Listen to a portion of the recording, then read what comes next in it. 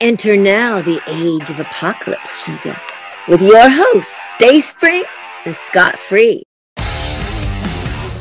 The name's Cable. Remember it.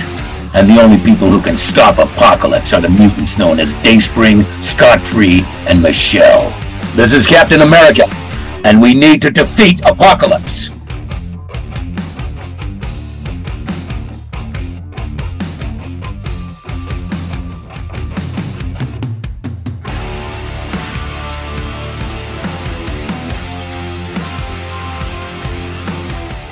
Oh yeah, and what's up, familia? This is Dayspring solo today.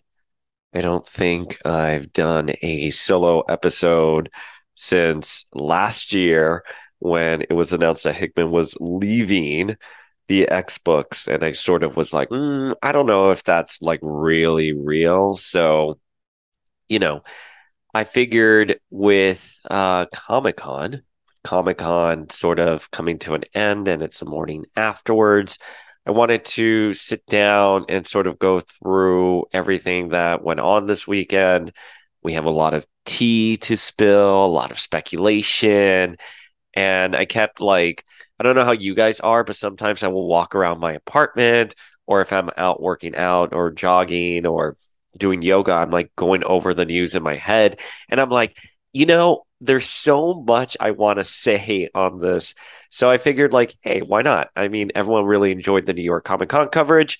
Let me just hit record and do something. And apologies if I sound congested. I'm sure that's going to be lovely for your ears. But I've been on the road for 3 weeks. I mean, technically, I've been on the road since March.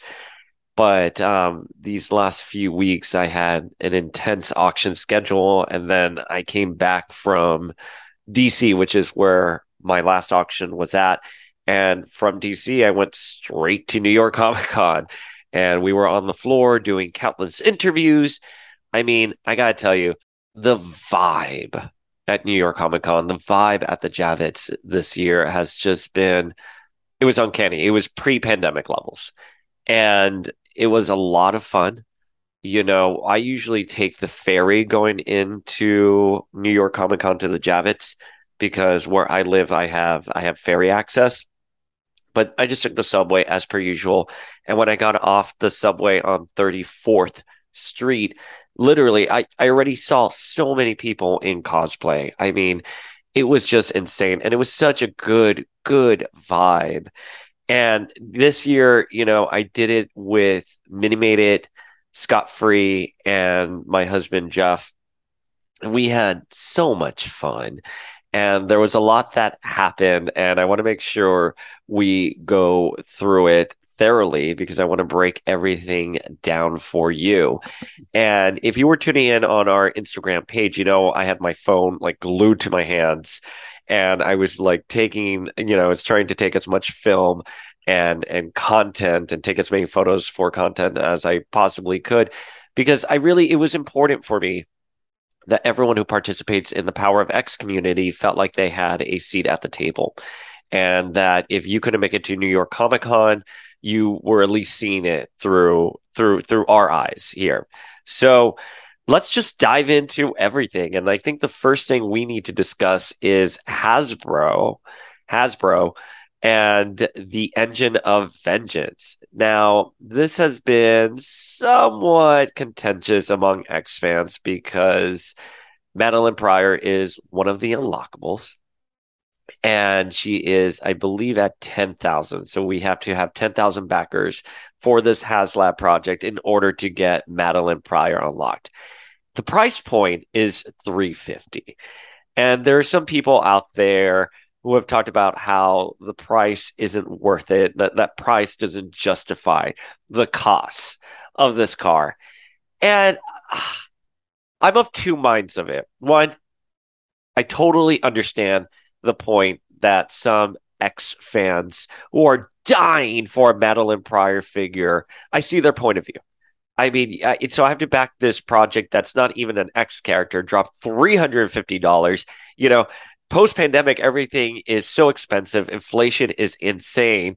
And so now you're telling me in order for me to get a Madeline Pryor figure I need to back Ghost Rider 350 for something that's so expensive, for a car I don't even want, for a figure I don't want, for a character I probably don't know much about.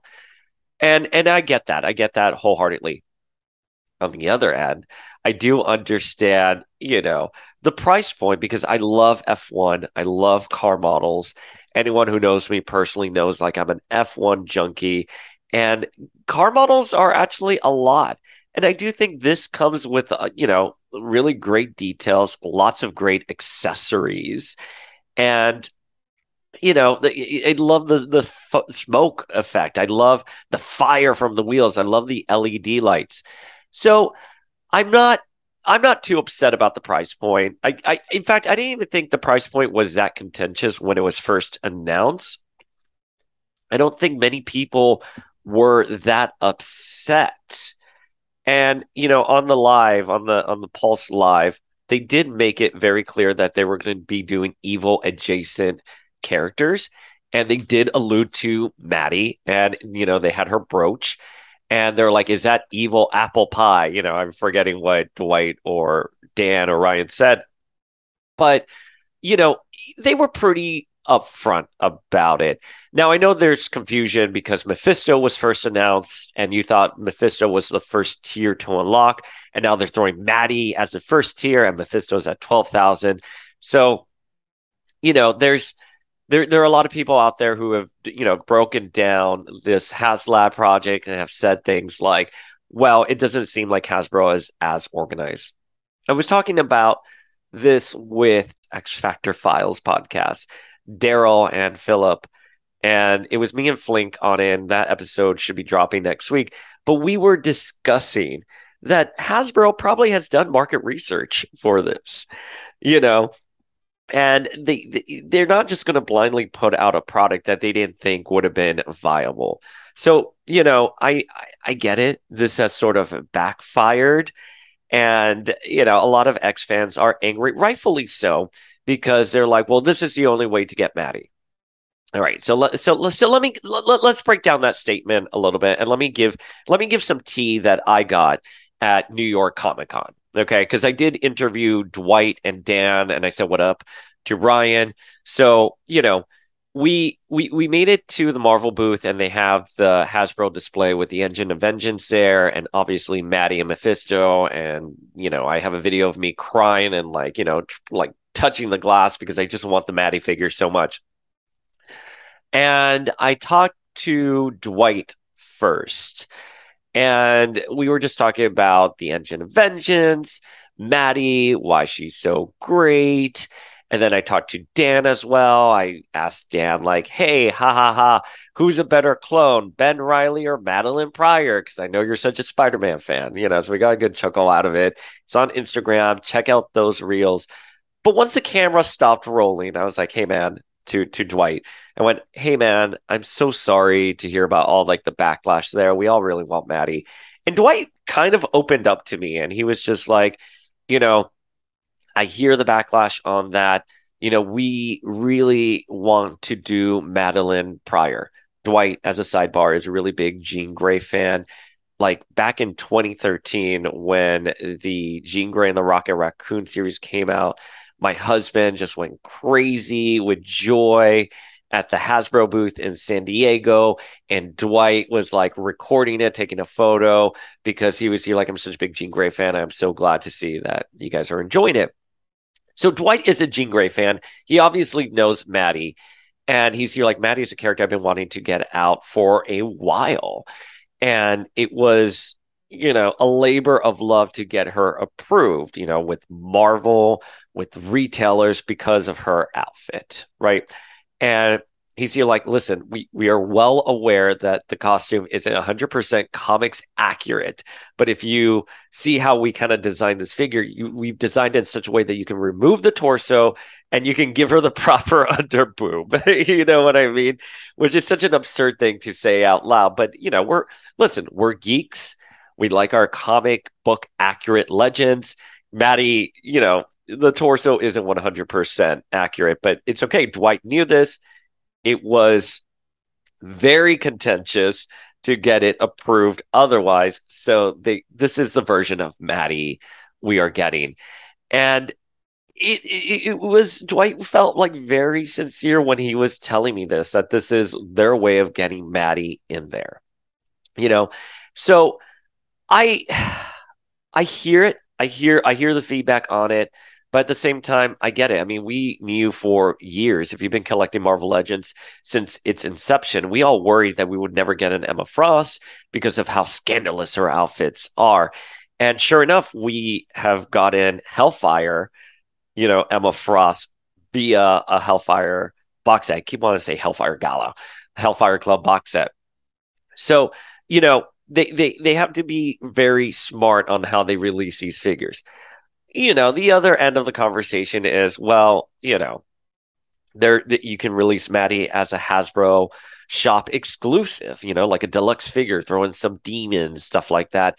And I feel that's very viable. That's a viable, counter argument because, there is that fear tactic being implemented that, like, if you don't back this project, you're never getting a Madeline Pryor.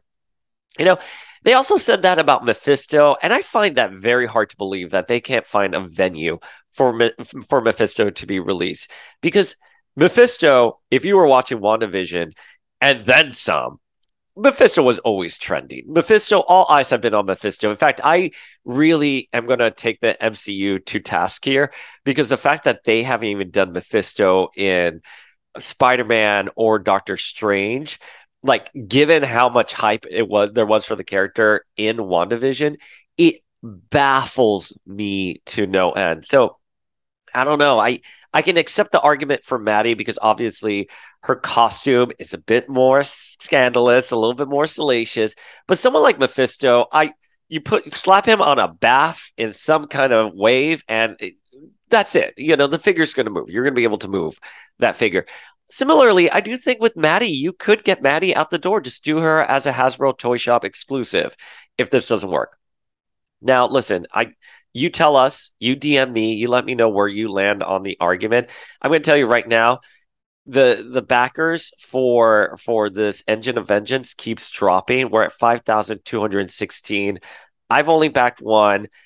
I'm not gonna throw an HT to some of the people I love more than anything, but I know some people are backing more than one, and I love that. I mean, listen, we have 21 days, 12 hours, and 32 minutes. I think I want to drop an episode talking about why you should back this project.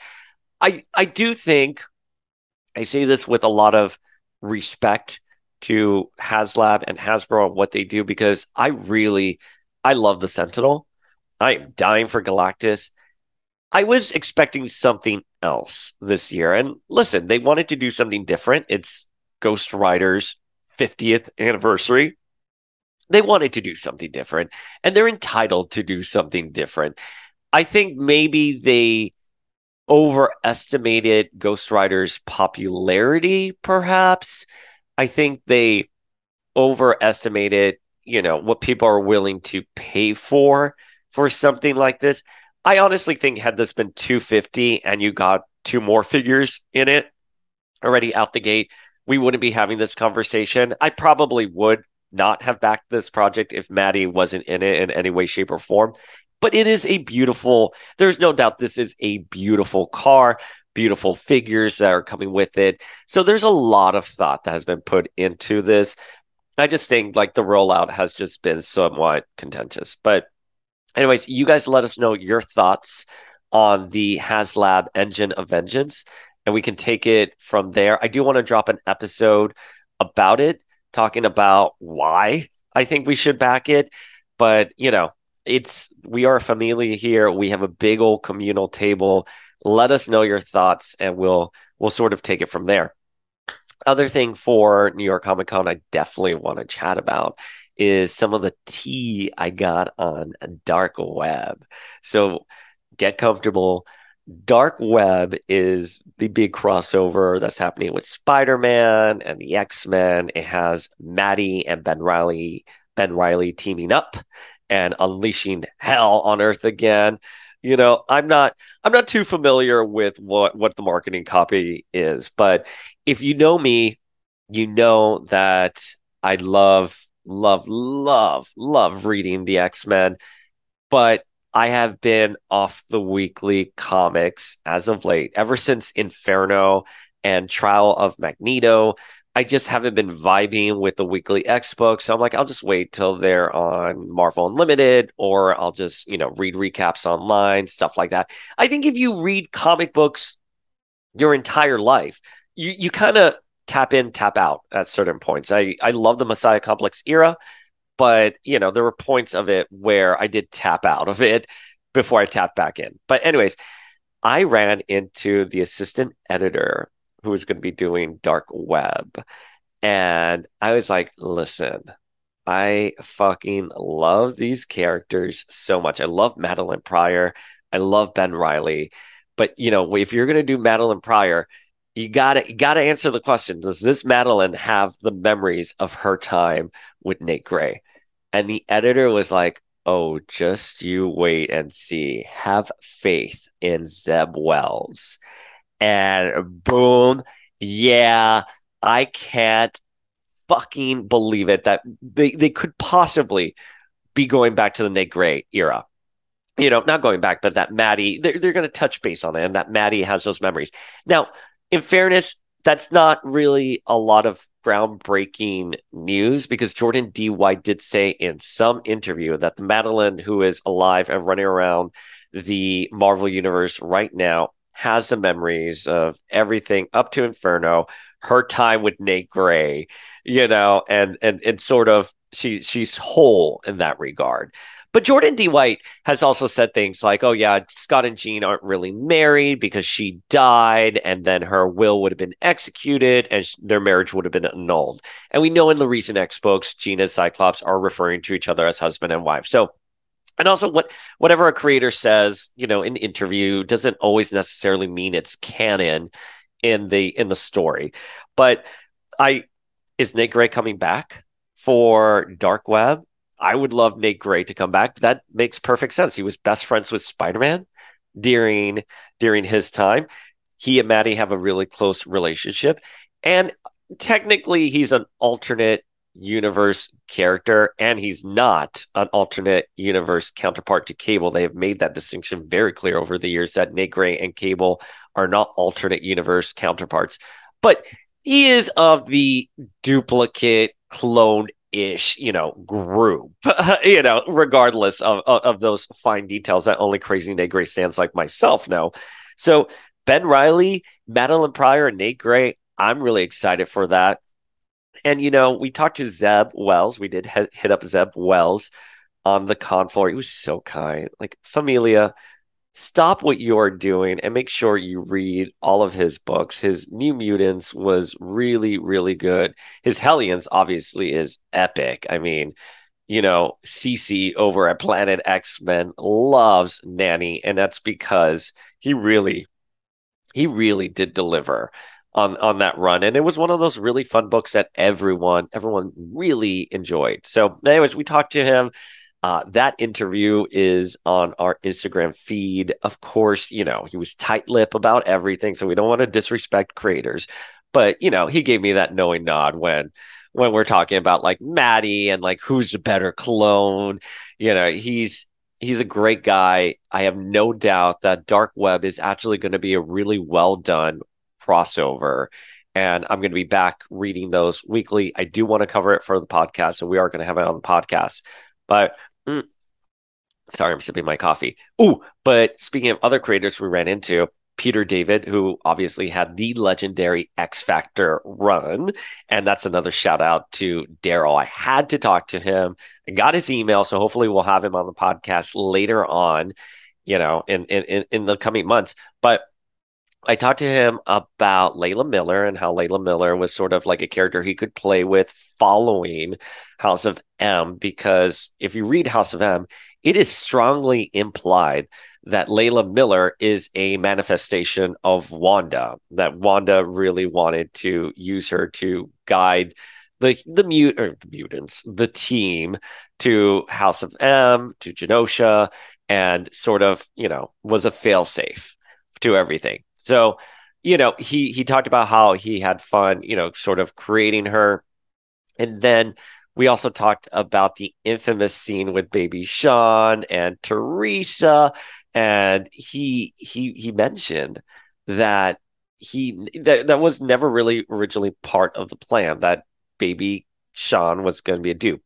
Let me rewind. For those of you who don't know, in X Factor, Jamie and Siren sleep together, and Siren becomes pregnant, and she gives birth to a little baby and names him Sean after her father, who at this point in the comic books is dead. So when Jamie comes to the hospital to meet the baby, Jamie unknowingly absorbs him back into him because the baby was a dupe. And it was such a heartbreaking scene for the reader at the time. You're just like, what? Oh my God.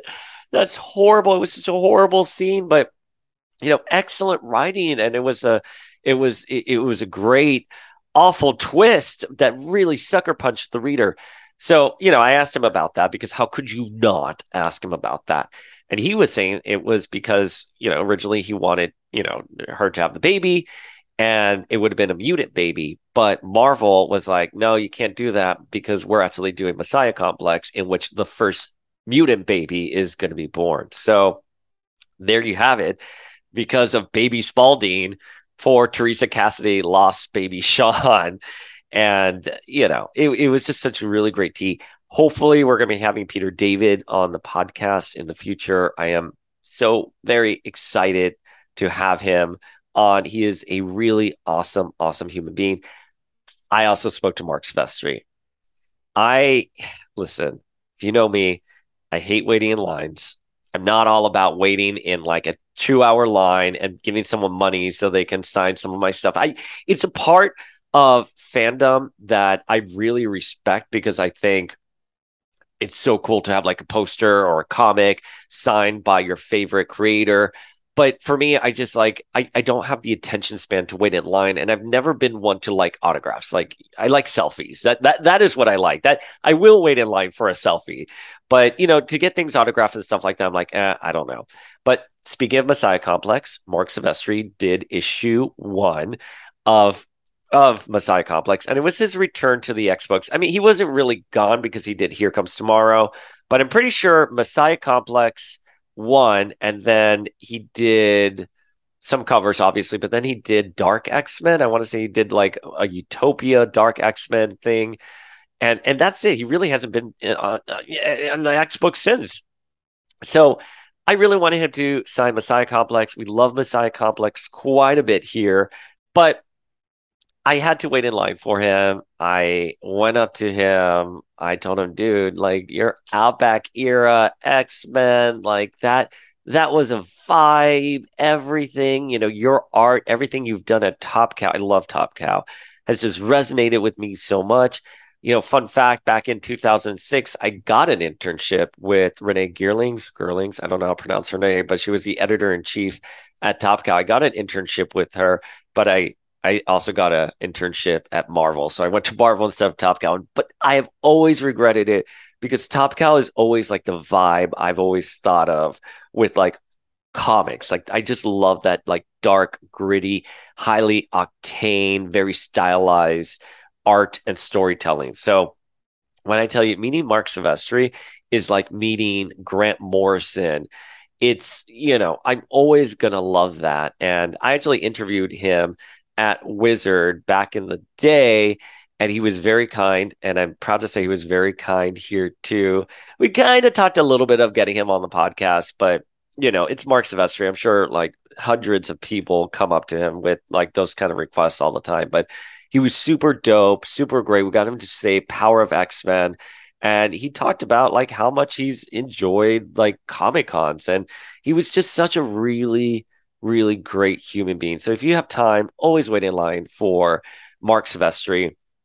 Next to Mark Silvestri, though, as I was waiting, and I didn't know this, I think it was either my husband or Mr. Scott Free who had to point out Hickman. I was literally standing in front of Hickman when waiting for Mark Silvestri. So I have a video of me like zooming in on literally Jonathan Hickman, because he is only like 5 feet away from me. And it's so funny. Like, I wanted to I wanted to say something funny, like, Hickman, come back to the comics. But like, I don't know. It's one of those things where you're like, we do have like a community here. We do have a presence in the X-Men conversation. I don't want to like embarrass all of us by being like, Hickman. But he was there. He was signing. Also a very nice guy. We've talked about this on the podcast before. Everyone we've interviewed who has worked with Hickman, from comic book sellers to artists to editors to fellow writers, have all said what a great guy Hickman is. And I have to tell you, I was there for like 5 minutes in front of him, at literally looking at everything he's doing. I'm trying to see a morsel of information that may ooze from him that could indicate that he'll come back to the X books. And the way he interacted with all the people coming up to him was just so incredibly lovely. He was engaged. He was thoughtful. I mean, a lot of these creators, I have to tell you guys, a lot of these creators are good people, and you just go up to them. They want to have a conversation. They were readers and stands, first before they became creators. So absolutely, you get a chance to go to these cons, wait in line to see your favorite one. Absolutely do it.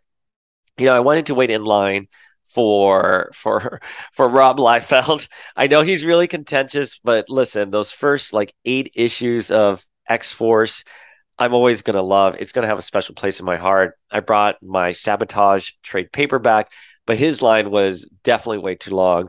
Similarly, Justin and Alicia from the XY were waiting in line for Jim Lee. I think they posted a photo with him. I definitely felt the FOMO when I saw that photo. I was like, oh man, like I want Jim Lee, but I saw him at San Diego Comic-Con on the streets. I took a selfie with him. He was a nice guy to me. I really thoroughly enjoyed him. Again, like Peter David, for example, like Flink was telling me that he was kind of snarky with Flink. He wasn't snarky with me at all. Peter David, I was like, dude, can I sit next to you? I took off he like moved all his stuff from his seat, and I just sat next to him, interviewing him, asking him questions. So I got to tell you, maybe it was just a vibe at New York Comic Con, but everyone was just so happy to be there. I mean, New York Comic Con last year was kind of like dreary, but I don't want to say dreary, but like we were still like not sure how you congregate. You know what I mean? Like people were still definitely being very bashful. But speaking of bashfulness, and someone who was not, was Fabian Nicieza, who was literally everything you want him to be. He was very snarky in a good way. I want to preface this by saying in a good way. Very engaging, very snarky, very witty. We talked to him about, Wolverine and Deadpool. You said, I was really happy. I just like driving my checks. You know what I mean? We had Mr. Scott Free was dressed up as Morph, and sort of the running gag we were going around telling people was like, or asking people is Mr. Scott Free evil or hungover? And, obviously we asked that to Fabian, and Fabian was like, neither. Morph is just really hung. And it was just so funny. It's a great guy. Also got his info to get him on the podcast. We'll see where we land on that. But, he mentioned that he doesn't really want to do interviews about books he wrote like 30 years ago anymore. He wants like interviews with like fresh new angles, and that if there's anything you need to know about his thoughts on the particular thing, it's there in the past. So I respect that. And that's one thing with like Power of X-Men that we always try to do, is keep everything sort of fresh and fun, and like ask different conversations. But TBA on Fabian, we would love to have him. We did also get to speak with Jed MacKay, who I interviewed with Cole over at Masters of Comic Books. And, he writes Moon Knight, Black Cat. He also wrote a Utopian story with Dazzler. And here's some tea. Here's some tea. So Jed really wanted to pitch a Krakoan era story focused on Dazzler. He loves Dazzler. He thinks she's really great. The pitch sadly did not work out, but someone like freaking Jed MacKay writing Dazzler would be next level. And I don't I don't think he wanted to unveil what he wanted to do because, it's always a possibility, and fingers crossed that we can get, him on the books. Here's the thing I say about Jed MacKay. Jed MacKay is an interesting writer because you walk away from his books feeling very full from like just one issue, and you're like, oh, that was only 22 pages versus, other writers where sometimes you walk away and you're like, what was the point of this issue? Or, wow, that was a very dense, heavy issue. You know what I mean? So you have the spectrum, one where something's very dense and so heavy, and you're like, damn, my brain hurts from reading this. I have to read this over and over again. And then at the other end of the spectrum, oh my God, what happened in this issue? Nothing happened. He occupies this really fine tightrope line. Like he can walk it so well where you feel so much happen and so full, and it was very entertaining and you want more at the end. There's only two other writers I feel can do this. So Jed MacKay being one, the other two being Tom Taylor and Kelly Thompson. I feel anytime I walk away from one of their issues, I just feel A, I want more, B, that was good storytelling. Like I don't think either of them have ever written a bad issue. Even their quote unquote worst issues are way better than anything, that some other people put out. So I love Jed MacKay. We are big Jed MacKay stands here. I read all of his Moon Knight run when we interviewed him for Masters of Comic Books. Could not tell you what happened in it because literally read it within the span of 2 days, absorbed the information and out. That's sort of how I am with like my auctioneering. I can read everything, I can absorb it, I can regurgitate it, but then the second I'm done with that gig, it just evaporates from my mind. And so similarly with Jed MacKay's Moon Knight, but it is really good. You will love it. His Black Cat is awesome. I mean, his Black Cat is epic. So go check out his Black Cat. Let's see. I want to hit some more tea. I wanted this to be a really quick episode, and of course we're ranting now. But quick tea. Passed by Claremont. Cat called him and said, "Yo, Claremont, we love you." And he just looked back and waved and smiled. That is also on Instagram. His line wasn't that long. We waited last year for him. And someone was talking to him for like 42 minutes to an hour, and he was going on there. And I just, I couldn't wait in that line again. But his line wasn't very long. It would have been doable. But Claremont likes to talk to people. He's kind of like that get off my lawn, old man sort of vibe. Listen, I have a selfie with him last year. He was very lovely. Again, like, we don't. Here's the thing about Power of X-Men that I will say I'm very proud of. We don't really go in and like push buttons or stuff like that when we're talking to people. We just really want to know feels and tea from, that person's perspective. So, with Claremont, last year we waited for him with Mutant Musings and the ex-wife, and he was a very, very kind person to us. He took plenty of selfies, photos, gave us ample time. I didn't have anything for him to sign. I just wanted a selfie. But he was great. Cat called him, had the biggest smile on his face. He's one of those guys who has like when they smile, their nose becomes a little red as well, and it's like a very joyous smile. Like you can tell it's an authentic smile. For forever how snarky he could be about talking about certain X books and stuff like that. Very lovely, very lovely. Luciano, who we've had on the podcast too, he did our San Diego Comic-Con Rogue as well. He was there. We talked to him, gave him lots of high fives, told him, how much we love Iceman. Is is his Iceman the end, or are we going to be seeing some more Iceman? I think it was sort of a wait and see situation. So Luciano Vecchio, awesome artist and writer. So go check him out. He did go to our Bar Sinister happy hour, which was at Yotel. It was fun. I let's see, like what happened at the Bar Sinister happy hour. I want to think if there was anything.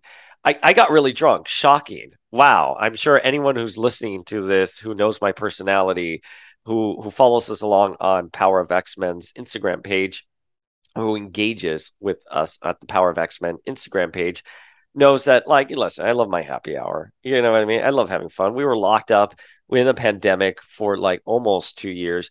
I like to go out and I like to engage with people. And we did it with the other podcasters who were, so much fun. Me and Warpath Dylan, we had some one-on-one time, really nice heart to heart. And we recreated the Gene and Emma scene from the end of Hoxpox, where Gene comes with the beer. So that should be up on Instagram soon, if not already, by the time you listen to this. And yeah, I think Luciano went there. Matteo Loli was there. Rod Rice, who we've had on the podcast before with the Scouting Sun. We interviewed him back in March 2021. I felt very lucky to be there. It did get so fucking cold, so I had to go inside and like get us like a space, in the back bar, just so we can all like warm up. And it was a great turnout, so wonderful. I think I said this on the Instagram page or the Instagram stories, which is, when I was doing cons pre-Pox, I just went to these cons solo or with my husband. We'd walk around the con floor and then just be like, okay, let's go back home and have dinner. I feel so lucky to be part of like this really big community with so many wonderful personalities. It's just, there was a point at the happy hour where I was very drunk because Warpath got me a lemon drop shot, and then I want to be like get a whiskey shot, so fucking drunk. But yeah, so we did those two shots back to back. But I took a moment there and I just looked around. I was like, damn, these contemporaries, these fellow podcasters, these fellow humans that are part of this like comic book community. Damn, I'm just so lucky to be part of the conversation.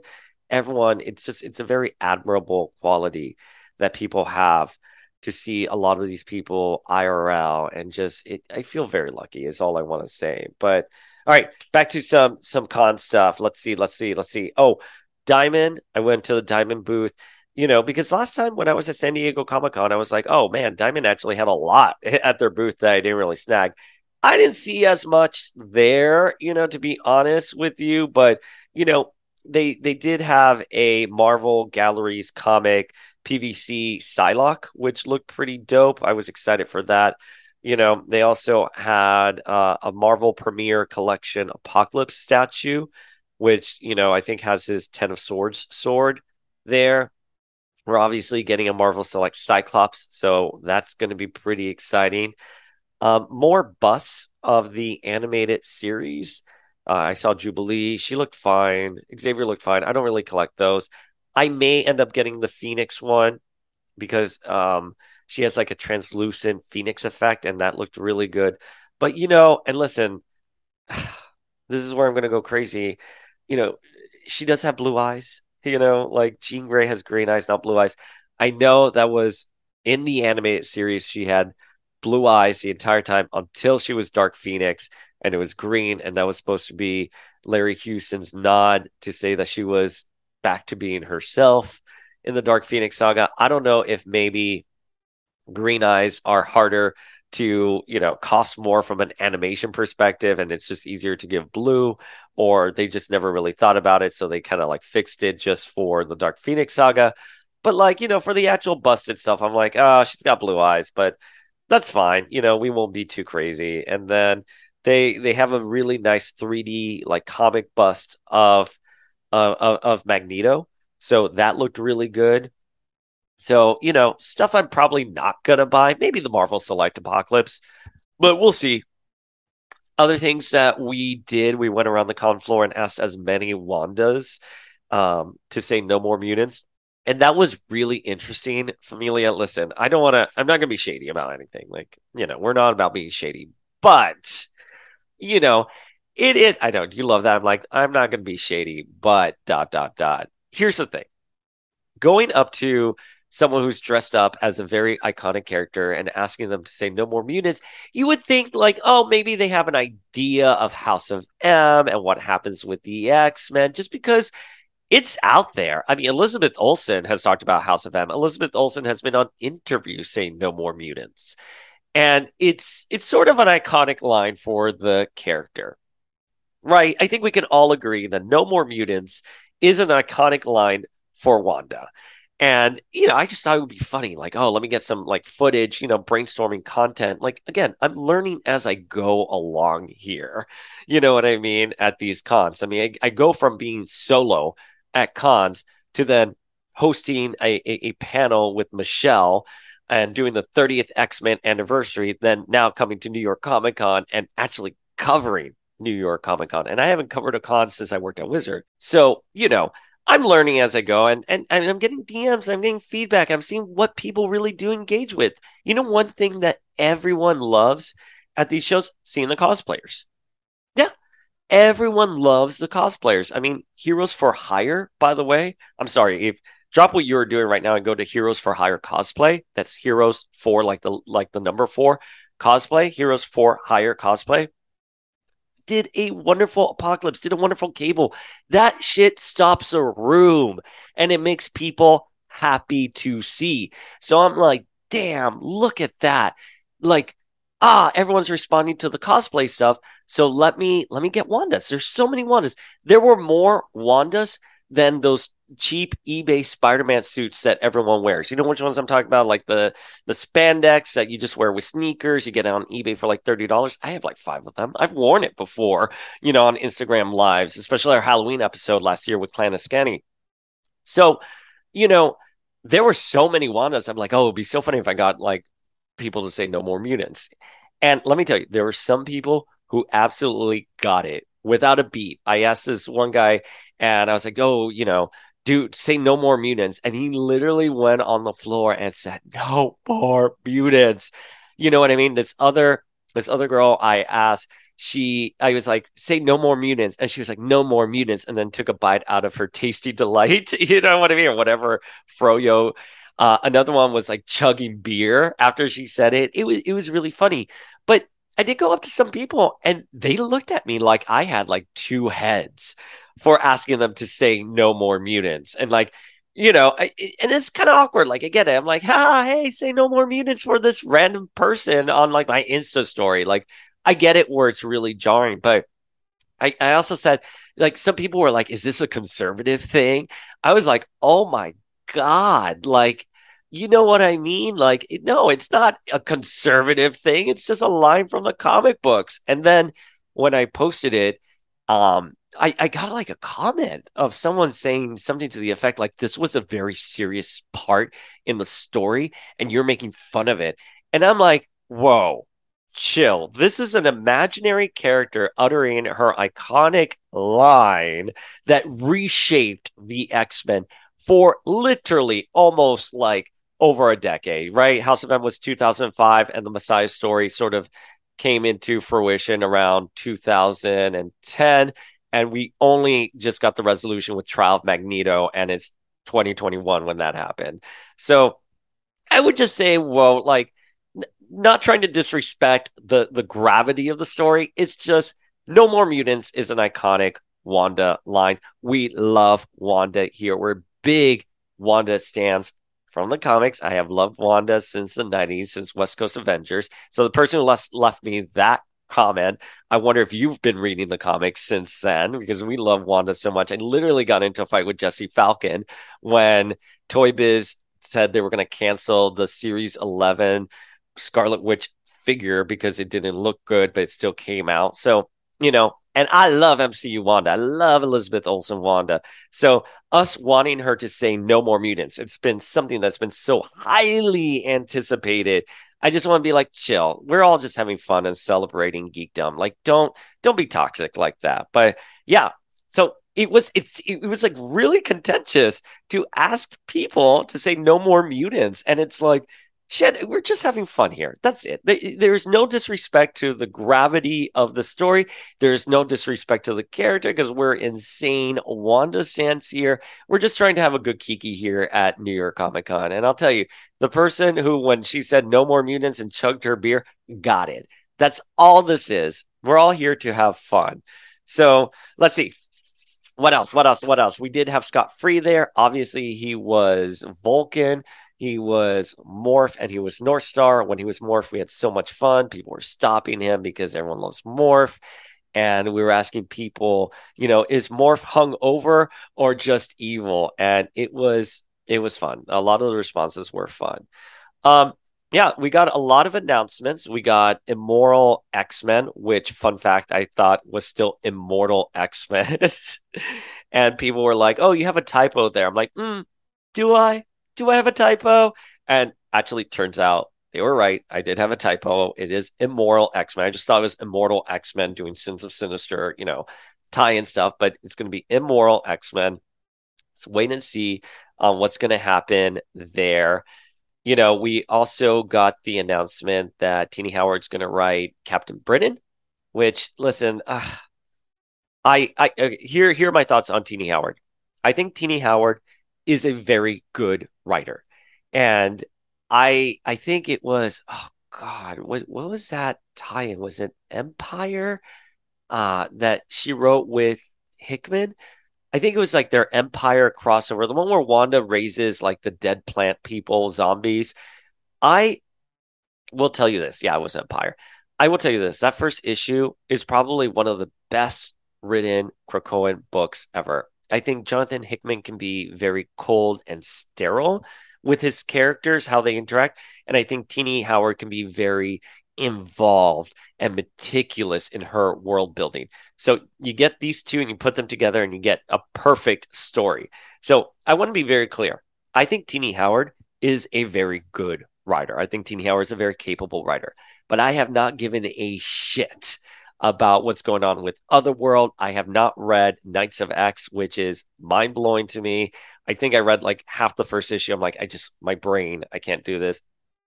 I thought Excalibur for the Dawn of X titles, when they were launching, Excalibur was my number one pick. I was like, I'm dying to read Excalibur. And I read Excalibur well past Ten of Swords. You know what I mean? But I just couldn't do it anymore. I really wish Tini Howard would just go to another book, get something new and do a fresh start, because I think she's so capable of doing a good book. But listen, I love Betsy as Captain Britain. I think it's a great idea. It's just falling short for me. I think the current storytelling, I'm just not 100% wild about. We are getting Rogue and Gambit mini series. I think it's like a limited series that's coming in March 2023. I believe. I think I read that on Calvin's page, which is From the Ashes. So go please check out Calvin's page. But I think the cover is Rogue and Gambit and Destiny in the back. And obviously, we got an issue of X-Men where the three of them were interacting, and we know Gambit is at odds with his mother-in-law. That is what makes the X-Men special, in my opinion. I think Stephanie Phillips is writing it, and Carlos Gomez is doing the art. Listen, that messy interpersonal relationships with the X-Men are stuff I love, I enjoy. So, I'm looking forward to this. And obviously, we're big fans of Rogue here at the podcast. We are good friends with Lenore Zan, so all eyes on that. And then we have Fall of X coming summer 2023. So big epic X-Men crossover again next summer. I was going to say next fall. I think it was Jonathan Loves X-Men who said like the acronym is Fox. So that's pretty cute, Fox. But yeah, I don't listen.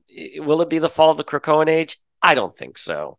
I've seen a lot of speculation online. I would be shocked. I would genuinely be shocked if it is going to be the end of the X-Men era on Krakoa.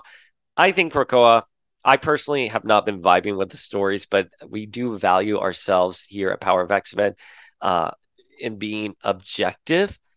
But I haven't been vibing with it. I think though it has been doing really, really well from a marketing and visibility standpoint. I mean, I feel like the last 2 years or 3 years, however long the Hoxpox era has been going on, I'm going to tell you, all eyes have been on the X-Men. I mean, if you were a comic book reader, you knew the X-Men were being relaunched with Jonathan Hickman. This was a big deal. It has changed the way they do comics now. So, I would be very surprised if Fall of X would be the end of the Krakoan era. Do I want it personally to be the end of the Krakoan era? Yeah, I want the X-Men back at the mansion. I want them back in Westchester in the mansion, and I want them to feel more like a found family in a world that fears and hates them. That being said, though, again, I understand the need to evolve the metaphor, the way, the other is handled from a narrative perspective is very different than it was in the 90s. And I think there's something very beautiful and empowering that, the mutants came together as a nation.